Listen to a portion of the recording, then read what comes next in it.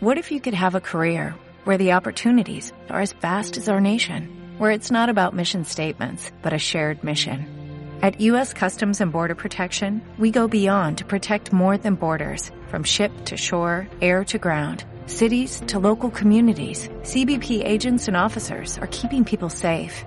Join U.S. Customs and Border Protection and go beyond for something far greater than yourself.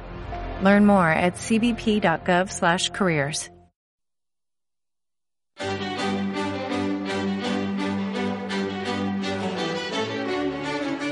Part 3. How to win people to your way of thinking. Chapter 1. You can't win an argument. Shortly after the close of World War I learned an invaluable lesson one night in London. I was manager at the time for Sir Ross Smith.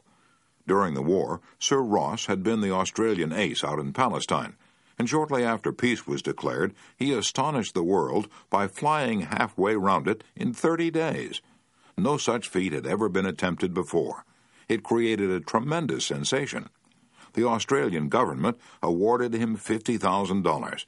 The King of England knighted him, and for a while he was the most talked-about man under the Union Jack.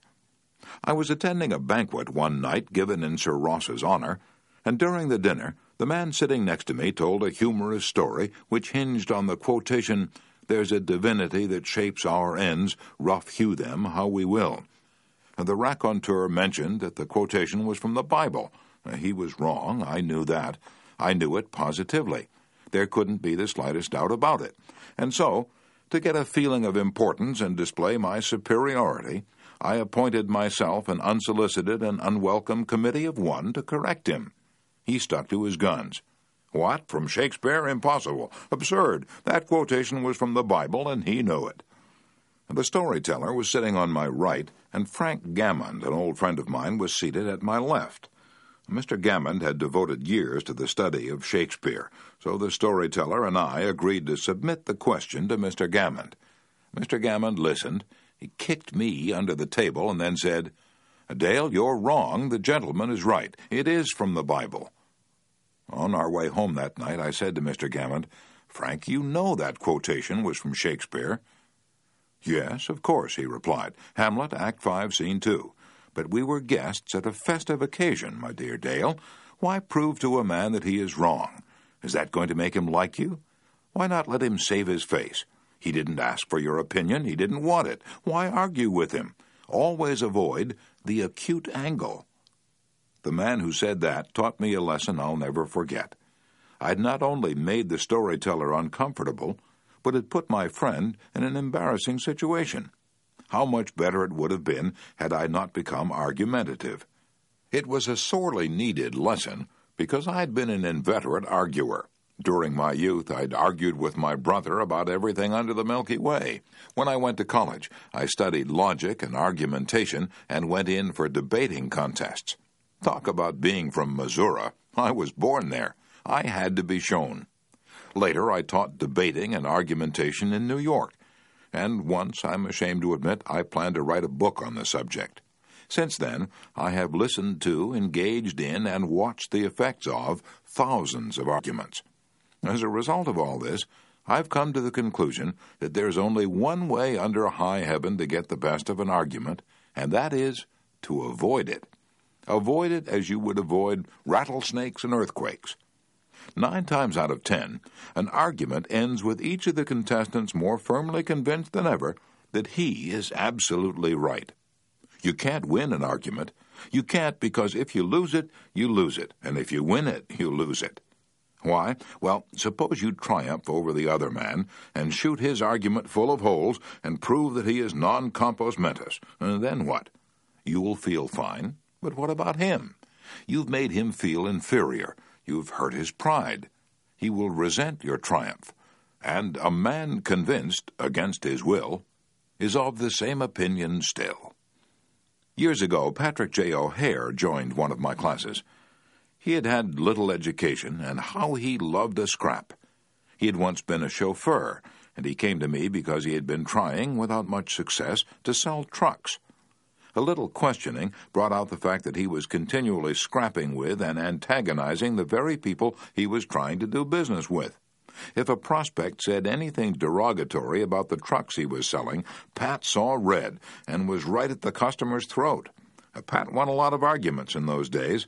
As he said to me afterward, I often walked out of an office saying, I told that bird something. Sure, I'd told him something, but I hadn't sold him anything. My first problem was not to teach Patrick J. O'Hare to talk. My immediate task was to train him to refrain from talking and to avoid verbal fights. Mr. O'Hare became one of the star salesmen for the White Motor Company in New York. How did he do it? Here's his story in his own words. If I walk into a buyer's office now and he says, "What, a white truck? They're no good. I wouldn't take one if he gave it to me. I'm going to buy the Who's-It truck." I say, "The Who's-It's a good truck. If you buy the Who's-It, you'll never make a mistake. The Who's-It's are made by a fine company and sold by good people." He's speechless then. There's no room for argument. If he says the Who's-It's the best, and I say, "Sure it is," he has to stop. He can't keep on all afternoon saying, "It's the best," when I'm agreeing with him. We then get off the subject of the Who's-It, and I begin to talk about the good points of the white truck. There was a time when a remark like his first one would have made me see scarlet and red and orange. I'd start arguing against the Who's-It, and the more I argued against it, the more my prospect argued in favor of it. And the more he argued, the more he sold himself on my competitor's product. As I look back now, I wonder how I was ever able to sell anything. I lost years of my life in scrapping and arguing. I keep my mouth shut now. It pays. As wise old Ben Franklin used to say, if you argue and rankle and contradict, you may achieve a victory sometimes, but it will be an empty victory, because you will never get your opponent's goodwill. So figure it out for yourself. Which would you rather have, an academic, theatrical victory, or a person's goodwill? You can seldom have both. The Boston Transcript once printed this bit of significant doggerel. Here lies the body of William J., who died maintaining his right-of-way. He was right, dead right, as he sped along, but he's just as dead as if he were wrong. You may be right, dead right, as you speed along in your argument, but as far as changing another's mind is concerned, you will probably be just as futile as if you were wrong. Frederick S. Parsons, an income tax consultant, had been disputing and wrangling for an hour with a government tax inspector. An item of $9,000 was at stake. Mr. Parsons claimed that this $9,000 was in reality a bad debt, that it would never be collected, that it ought not to be taxed. "Bad debt, my eye," retorted the inspector. "It must be taxed." This inspector was cold, arrogant, and stubborn, Mr. Parsons said as he told the story of the class. Reason was wasted, and so were facts. The longer we argued, the more stubborn he became, so I decided to avoid argument, change the subject, and give him appreciation. I said, "I suppose this is a very petty matter in comparison with the really important and difficult decisions you're required to make. I've made a study of taxation myself, but I've had to get my knowledge from books. You're getting yours from the firing line of experience. I sometimes wish I had a job like yours. It would teach me a lot." I meant every word I said. Well, the inspector straightened up in his chair, leaned back, and talked for a long time about his work, telling me of the clever frauds he had uncovered. His tone gradually became friendly, and presently he was telling me about his children.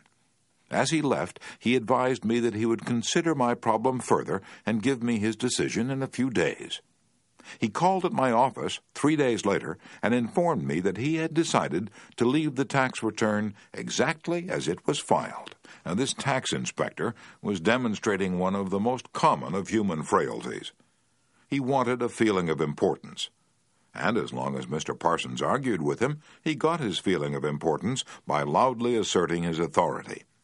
But as soon as his importance was admitted, and the argument stopped, and he was permitted to expand his ego, he became a sympathetic and kindly human being.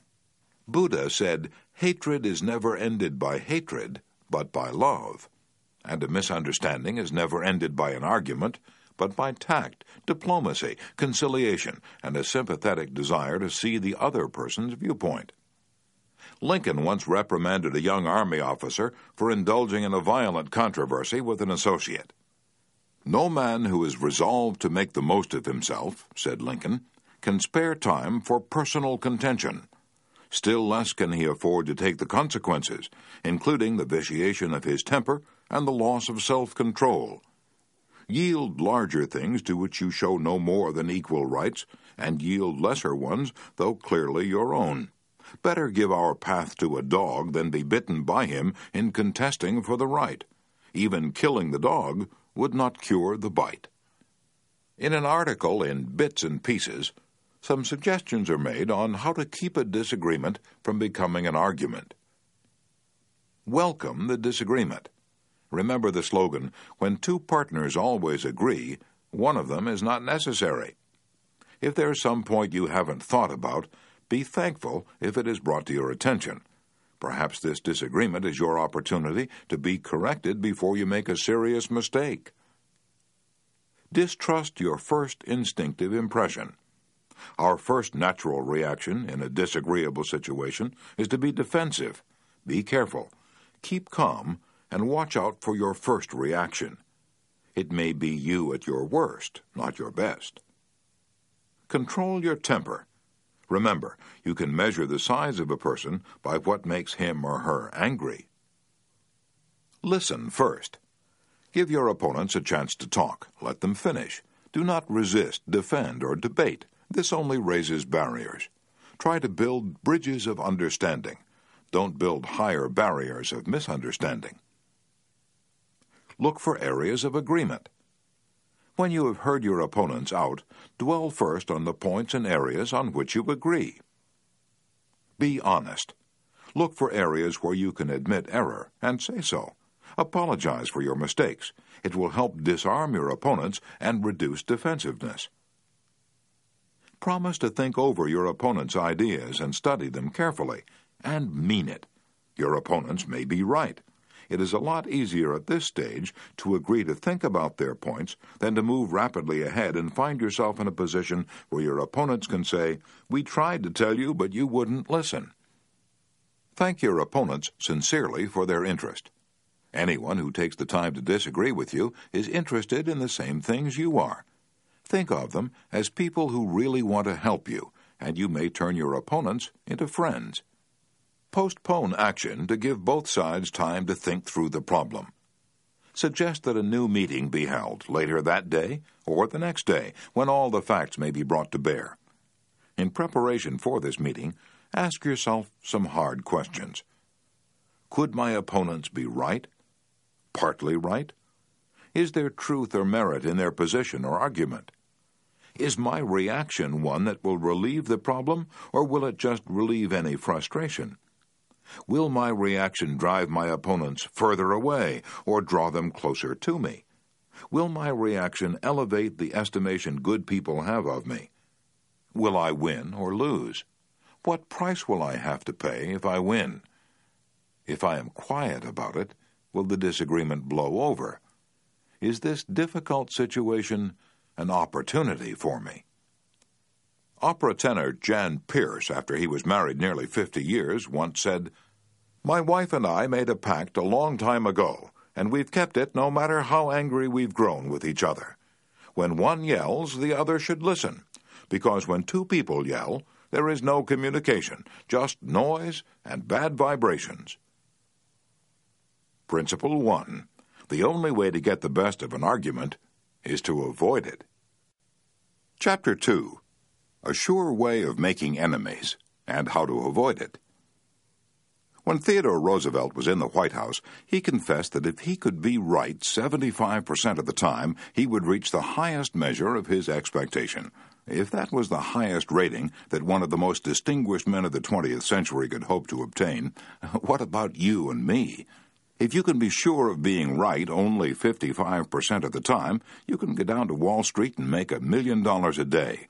If you can't be sure of being right even 55% of the time, why should you tell other people they are wrong?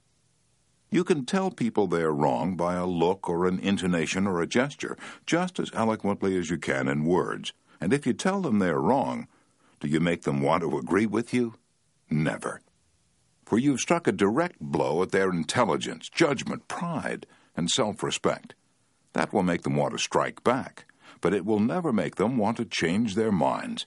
You may hurl at them all the logic of a Plato or an Immanuel Kant, but you will not alter their opinions, for you have hurt their feelings.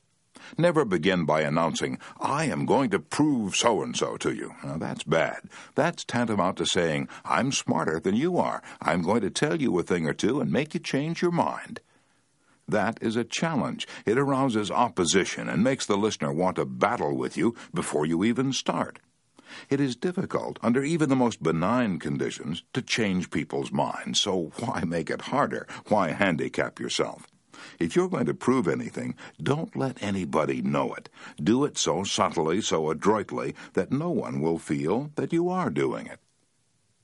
This was expressed succinctly by Alexander Pope. Men must be taught as if you taught them not, and things unknown proposed as things forgot. Over 300 years ago, Galileo said, "You cannot teach a man anything. You can only help him to find it within himself." As Lord Chesterfield said to his son, "Be wiser than other people if you can, but do not tell them so." And Socrates said repeatedly to his followers in Athens, "One thing only I know, and that is that I know nothing." Well, I can't hope to be any smarter than Socrates, so I have quit telling people they are wrong, and I find that it pays. If a person makes a statement that you think is wrong, yes, even that you know is wrong, isn't it better to begin by saying, "Well, now, look, I thought otherwise, but I may be wrong. I frequently am. And if I am wrong, I want to be put right. Let's examine the facts." There's magic, positive magic in such phrases as, "I may be wrong, I frequently am, let's examine the facts." Nobody in the heavens above, or on the earth beneath, or in the waters under the earth will ever object to your saying, "I may be wrong, let's examine the facts." One of our class members who used this approach in dealing with customers was Harold Ranke, a Dodge dealer in Billings, Montana. He reported that because of the pressures of the automobile business, he was often hard-boiled and callous when dealing with customers' complaints. This caused flared tempers, loss of business, and general unpleasantness. He told his class, "Recognizing that this was getting me nowhere fast, I tried a new tack. I'd say something like this. Our dealership has made so many mistakes that I'm frequently ashamed. We may have erred in your case, so tell me about it." This approach becomes quite disarming, and by the time the customer releases his feelings, he's usually much more reasonable when it comes to settling the matter. In fact, several customers have thanked me for having such an understanding attitude, and 2 of them have even brought in friends to buy new cars. In this highly competitive market, we need more of this type of customer, and I believe that showing respect for all customers' opinions and treating them diplomatically and courteously will help beat the competition. You will never get into trouble by admitting that you may be wrong. That will stop all argument and inspire your opponent to be just as fair and open and broad-minded as you are. It will make him want to admit that he, too, may be wrong. If you know positively that a person is wrong, and you bluntly tell him or her so, what happens? Let me illustrate. Mr. S., a young New York attorney, once argued a rather important case before the United States Supreme Court. Lunstgarden versus Fleet Corporation, 280 U.S. 320. The case involved a considerable sum of money and an important question of law. During the argument, one of the Supreme Court justices said to him, "The statute of limitations in admiralty law is 6 years, is it not?" Mr. S. stopped, stared at the justice for a moment, and then he said bluntly, "Your Honor, there is no statute of limitations in admiralty." A hush fell on the court, said Mr. S., as he related his experience to one of my classes, and the temperature in the room seemed to drop to 0. I was right, the justice was wrong, and I had told him so. But did that make him friendly? No. I still believe that I had the law on my side, and I know that I spoke better than I ever spoke before, but I didn't persuade. I made the enormous blunder of telling a very learned and famous man that he was wrong. A few people are logical. Most of us are prejudiced and biased. Most of us are blighted with preconceived notions, with jealousy, suspicion, fear, envy, and pride.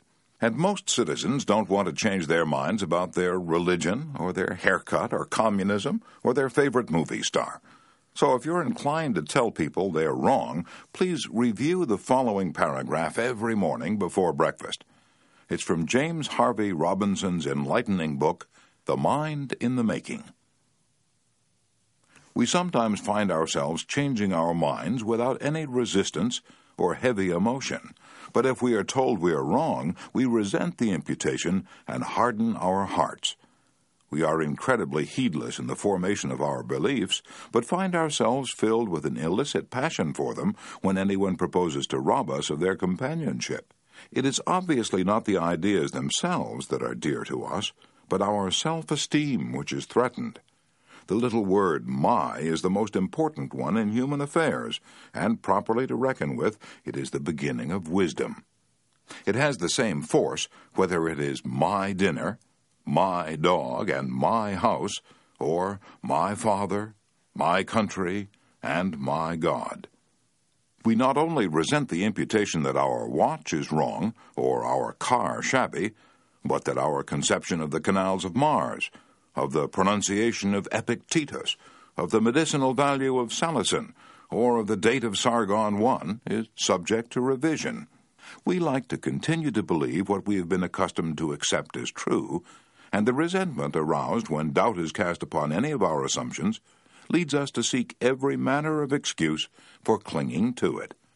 The result is that most of our so-called reasoning consists in finding arguments for going on believing as we already do. Carl Rogers, the eminent psychologist, wrote in his book, On Becoming a Person, "I have found it of enormous value when I can permit myself to understand the other person. The way in which I have worded this statement may seem strange to you. Is it necessary to permit oneself to understand another? I think it is. Our first reaction to most of the statements which we hear from other people is an evaluation or judgment rather than an understanding of it. When someone expresses some feeling, attitude, or belief, our tendency is almost immediately to feel, that's right, or that's stupid, that's abnormal, that's unreasonable, that's incorrect, that's not nice. Very rarely do we permit ourselves to understand precisely what the meaning of the statement is to the other person. I once employed an interior decorator to make some draperies for my home. When the bill arrived, I was dismayed. A few days later, a friend dropped in and looked at the draperies. The price was mentioned, and she exclaimed with a note of triumph, "What? That's awful! I'm afraid he put one over on you." True, yes, she told the truth, but few people like to listen to truths that reflect on their judgment. So, being human, I tried to defend myself. I pointed out that the best is eventually the cheapest, that one can't expect to get quality and artistic taste at bargain basement prices, and so on. The next day, another friend dropped in, admired the draperies, bubbled over with enthusiasm, and expressed a wish that she could afford such exquisite creations for her home. My reaction was totally different. "Well, to tell you the truth," I said, "I can't afford them myself. I paid too much. I'm sorry I ordered them." When we're wrong, we may admit it to ourselves, and if we're handled gently and tactfully, we may admit it to others, and even take pride in our frankness and broad-mindedness. But not if someone else is trying to ram the unpalatable fact down our esophagus. Horace Greeley, the most famous editor in America during the time of the Civil War, disagreed violently with Lincoln's policies. He believed that he could drive Lincoln into agreeing with him by a campaign of argument, ridicule, and abuse. He waged this bitter campaign month after month, year after year. In fact, he wrote a brutal, bitter, sarcastic, and personal attack on President Lincoln the night Booth shot him. But did all this bitterness make Lincoln agree with Greeley? Not at all. Ridicule and abuse never do.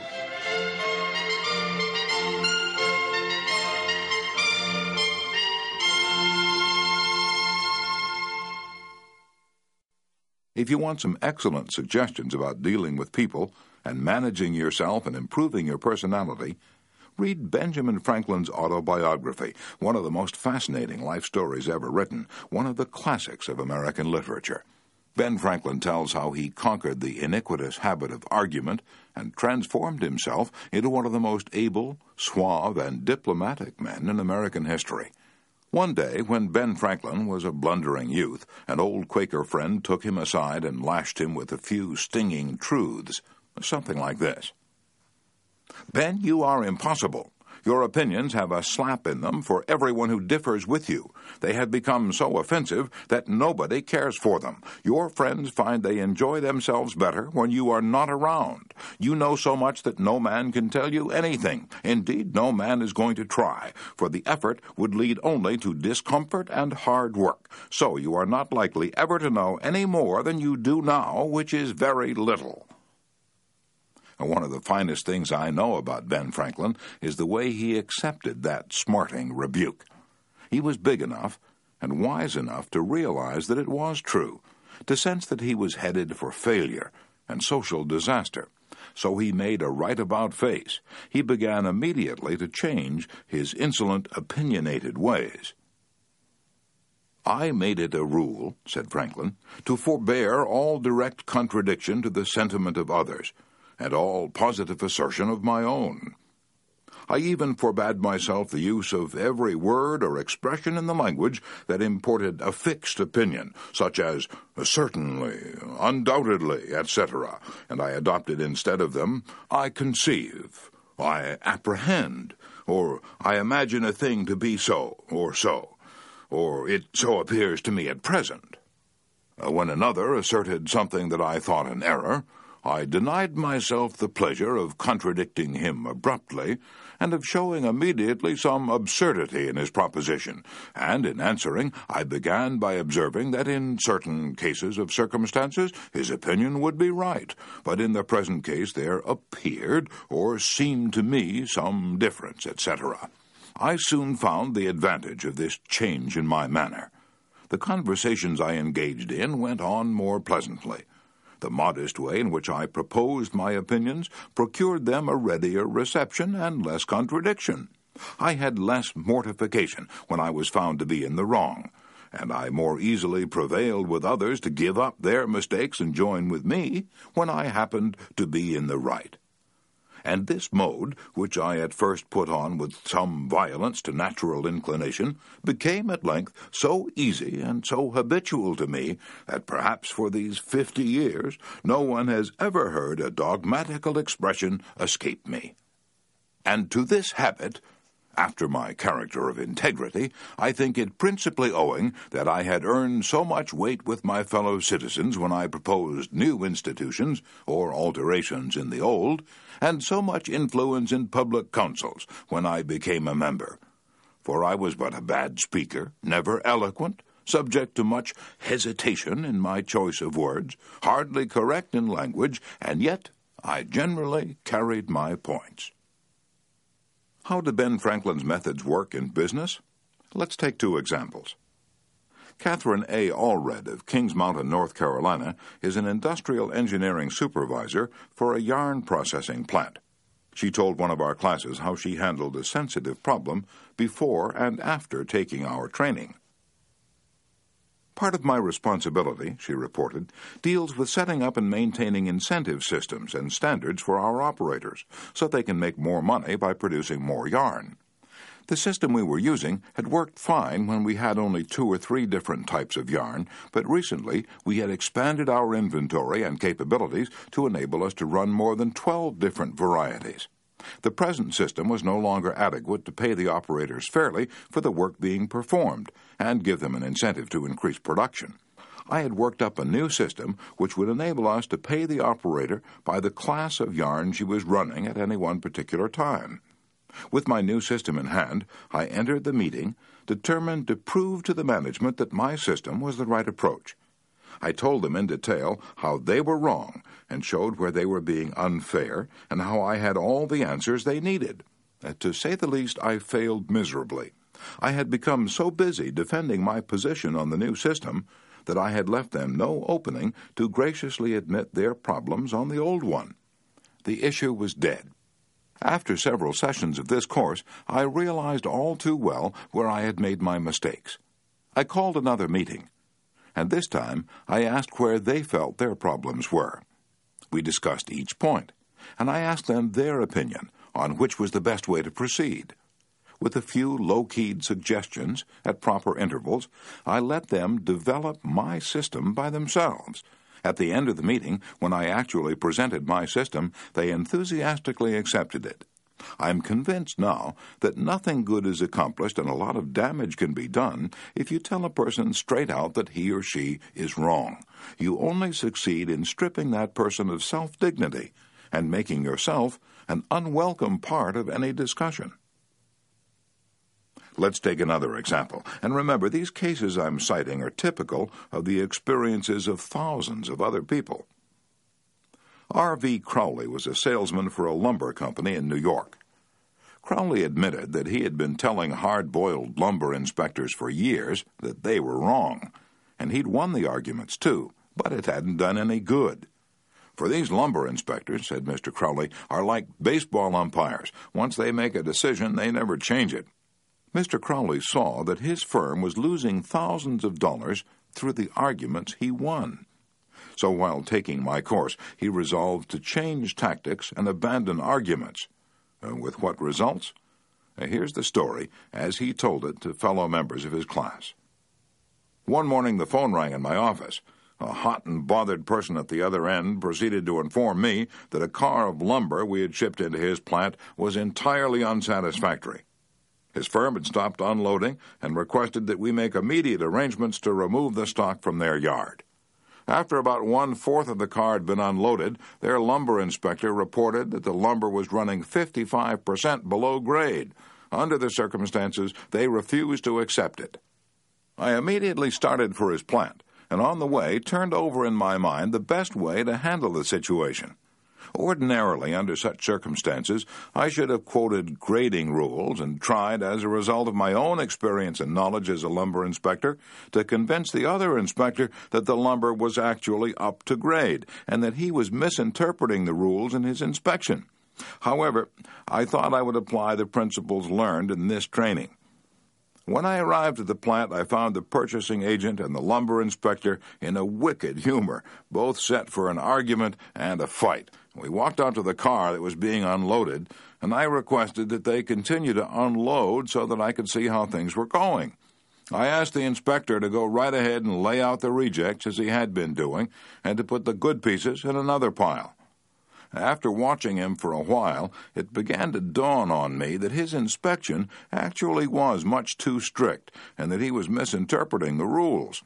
This particular lumber was white pine, and I knew the inspector was thoroughly schooled in hardwoods, but not a competent, experienced inspector on white pine. A white pine happens to be my own strong suit, but did I offer any objection to the way he was grading the lumber? None whatever. I kept on watching, and gradually began to ask questions as to why certain pieces were not satisfactory. I didn't for one instant insinuate that the inspector was wrong. I emphasized that my only reason for asking was in order that we could give his firm exactly what they wanted in future shipment. By asking questions in a very friendly, cooperative spirit and insisting continually that they were right in laying out boards not satisfactory to their purpose, I got him warmed up, and the strained relations between us began to thaw and melt away. An occasional carefully put remark on my part gave birth to the idea in his mind that possibly some of these rejected pieces were actually within the grade that they had bought, and that their requirements demanded a more expensive grade. I was very careful, however, not to let him think I was making an issue of this point. Gradually, his whole attitude changed. He finally admitted to me that he was not experienced on white pine, and began to ask me questions about each piece as it came out of the car. I'd explain why such and such a piece came within the grade specified, but kept on insisting that we did not want him to take it if it was unsuitable for their purpose. He finally got to the point where he felt guilty every time he put a piece in the rejected pile. And at last he saw that the mistake was on their part, for not having specified as good a grade as they needed. The ultimate outcome was that he went through the entire carload again after I left, accepted the whole lot, and we received a check in full. In that one instance alone, a little tact and the determination to refrain from telling the other man he was wrong saved my company a substantial amount of cash, and it would be hard to place a money value on the goodwill that was saved. Martin Luther King was asked how, as a pacifist, he could be an admirer of Air Force General Daniel Chappie James, then the nation's highest-ranking black officer. Dr. King replied, "I judge people by their own principles, not by my own." In a similar way, General Robert E. Lee once spoke to the President of the Confederacy, Jefferson Davis, in the most glowing terms about a certain officer under his command. Another officer in attendance was astonished. "General," he said, "do you not know that the man of whom you speak so highly is one of your bitterest enemies, who misses no opportunity to malign you?" "Yes," replied General Lee, "but the President asked my opinion of him. He did not ask for his opinion of me." By the way, I'm not revealing anything new in this chapter. 2,000 years ago, Jesus said, "Agree with thine adversary quickly." And 2,200 years before Christ was born, King Akhtoi of Egypt gave his son some shrewd advice that is sorely needed today.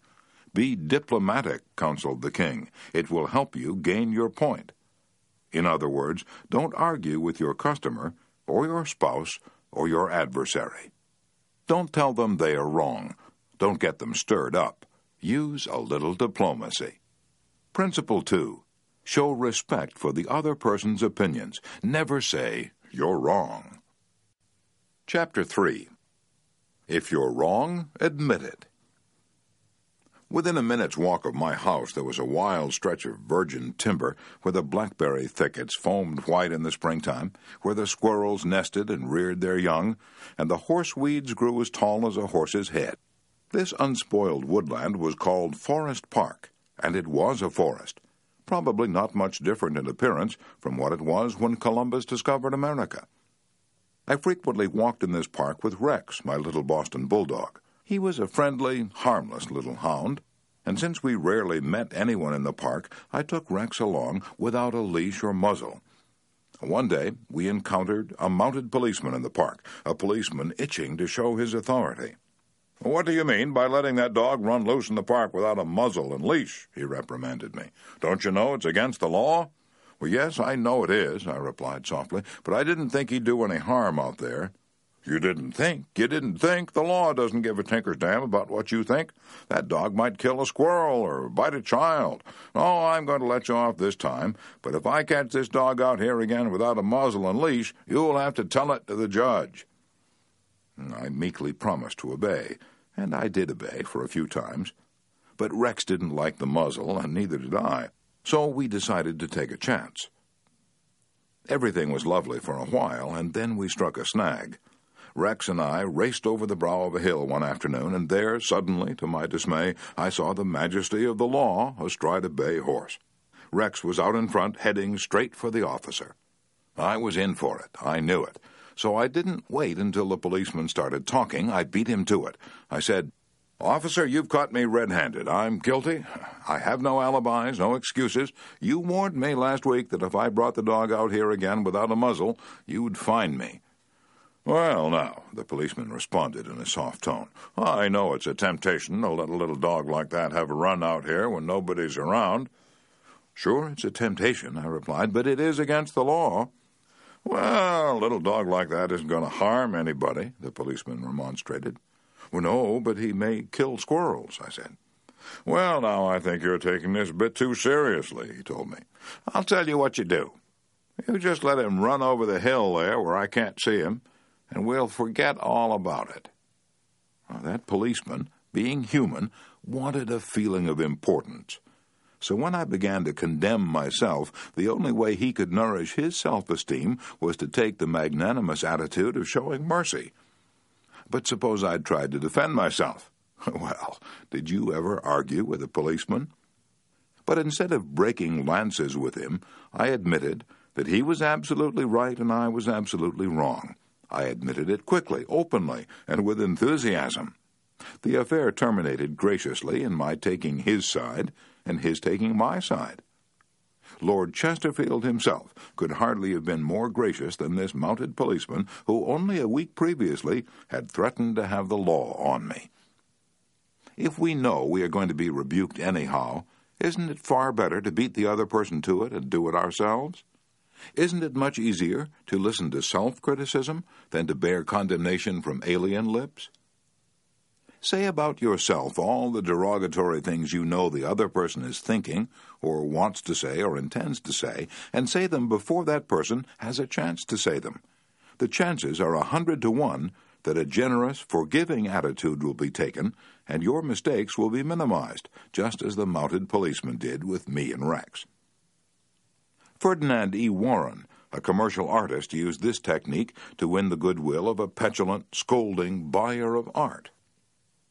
It is important in making drawings for advertising and publishing purposes to be precise and very exact, Mr. Warren said as he told the story. Some art editors demand that their commissions be executed immediately, and in these cases some slight error is liable to occur. I knew one art director in particular who was always delighted to find fault with some little thing. I have often left his office in disgust, not because of the criticism, but because of his method of attack. Recently I delivered a rush job to this editor, and he phoned me to call at his office immediately. He said something was wrong.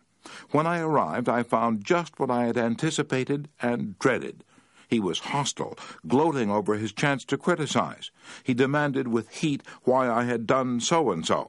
My opportunity had come to apply the self-criticism I'd been studying about, so I said, "Mr. So-and-so, if what you say is true, I am at fault, and there is absolutely no excuse for my blunder. I have been doing drawings for you long enough to know better. I am ashamed of myself." Immediately, he started to defend me. "Yes, you're right, but after all, this isn't a serious mistake. It's only—" And I interrupted him. "Any mistake," I said, "may be costly, and they're all irritating." He started to break in, but I wouldn't let him. I was having a grand time. For the first time in my life, I was criticizing myself, and I loved it. "I should have been more careful," I continued. "You give me a lot of work, and you deserve the best, so I'm going to do this drawing all over." No, he protested. "I wouldn't think of putting you to all that trouble." He praised my work, assured me he wanted only a minor change, and that my slight error hadn't cost his firm any money, and after all, it was a mere detail not worth worrying about. My eagerness to criticize myself took all the fight out of him. He ended up by taking me to lunch, and before we parted, he gave me a check and another commission. There's a certain degree of satisfaction in having the courage to admit one's errors. It not only clears the air of guilt and defensiveness, but often helps solve the problem created by the error.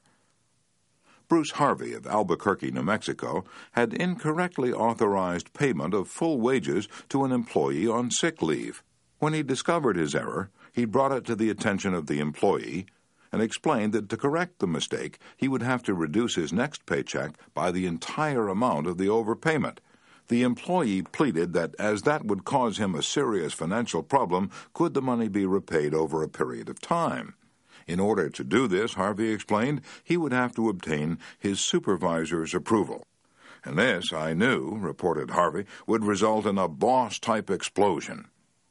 While trying to decide how to handle the situation better, I realized that the whole mess was my fault, and I would have to admit it to my boss. I walked into his office, told him that I had made a mistake, and then informed him of the complete facts. He replied, in an explosive manner, that it was the fault of their personnel department. I repeated that it was my fault.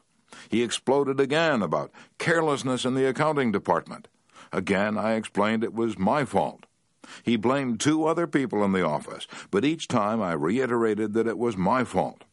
Finally, he looked at me and said, "Okay, it was your fault. Now straighten it out." The error was corrected, and nobody got into trouble.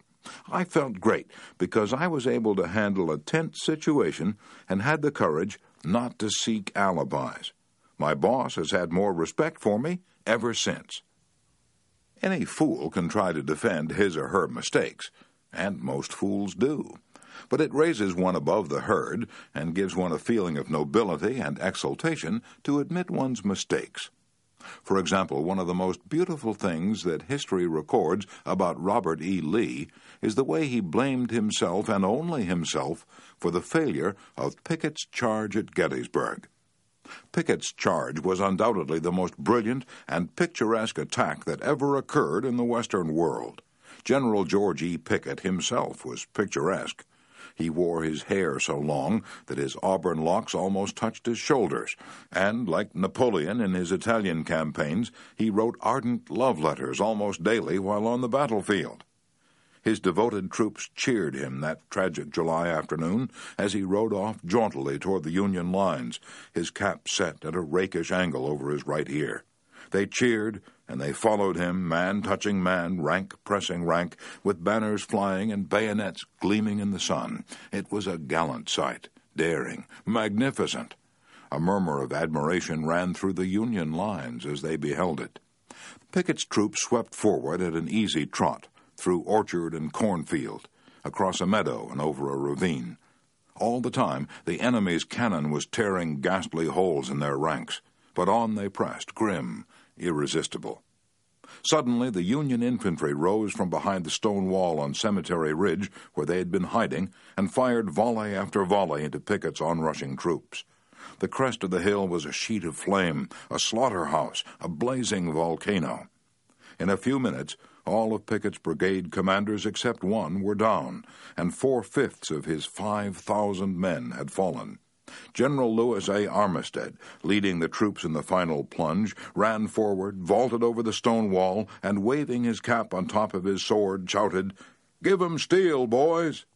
They did. They leaped over the wall, bayoneted their enemies, smashed skulls with clubbed muskets, and planted the battle flags of the South on Cemetery Ridge. The banner waved there only for a moment, but that moment, brief as it was, recorded the high water mark of the Confederacy. Pickett's charge, brilliant, heroic, was nevertheless the beginning of the end. Lee had failed. He could not penetrate the North, and he knew it. The South was doomed. Lee was so saddened, so shocked, that he sent in his resignation and asked Jefferson Davis, the president of the Confederacy, to appoint a younger, abler man. If Lee had wanted to blame the disastrous failure of Pickett's charge on someone else, he could have found a score of alibis. Some of his division commanders had failed him. The cavalry hadn't arrived in time to support the infantry attack. This had gone wrong, and that had gone awry. But Lee was far too noble to blame others. As Pickett's beaten and bloody troops struggled back to the Confederate lines, Robert E. Lee rode out to meet them all alone and greeted them with a self-condemnation that was little short of sublime. "All this has been my fault," he confessed. "I, and I alone, have lost the battle." Few generals had the courage and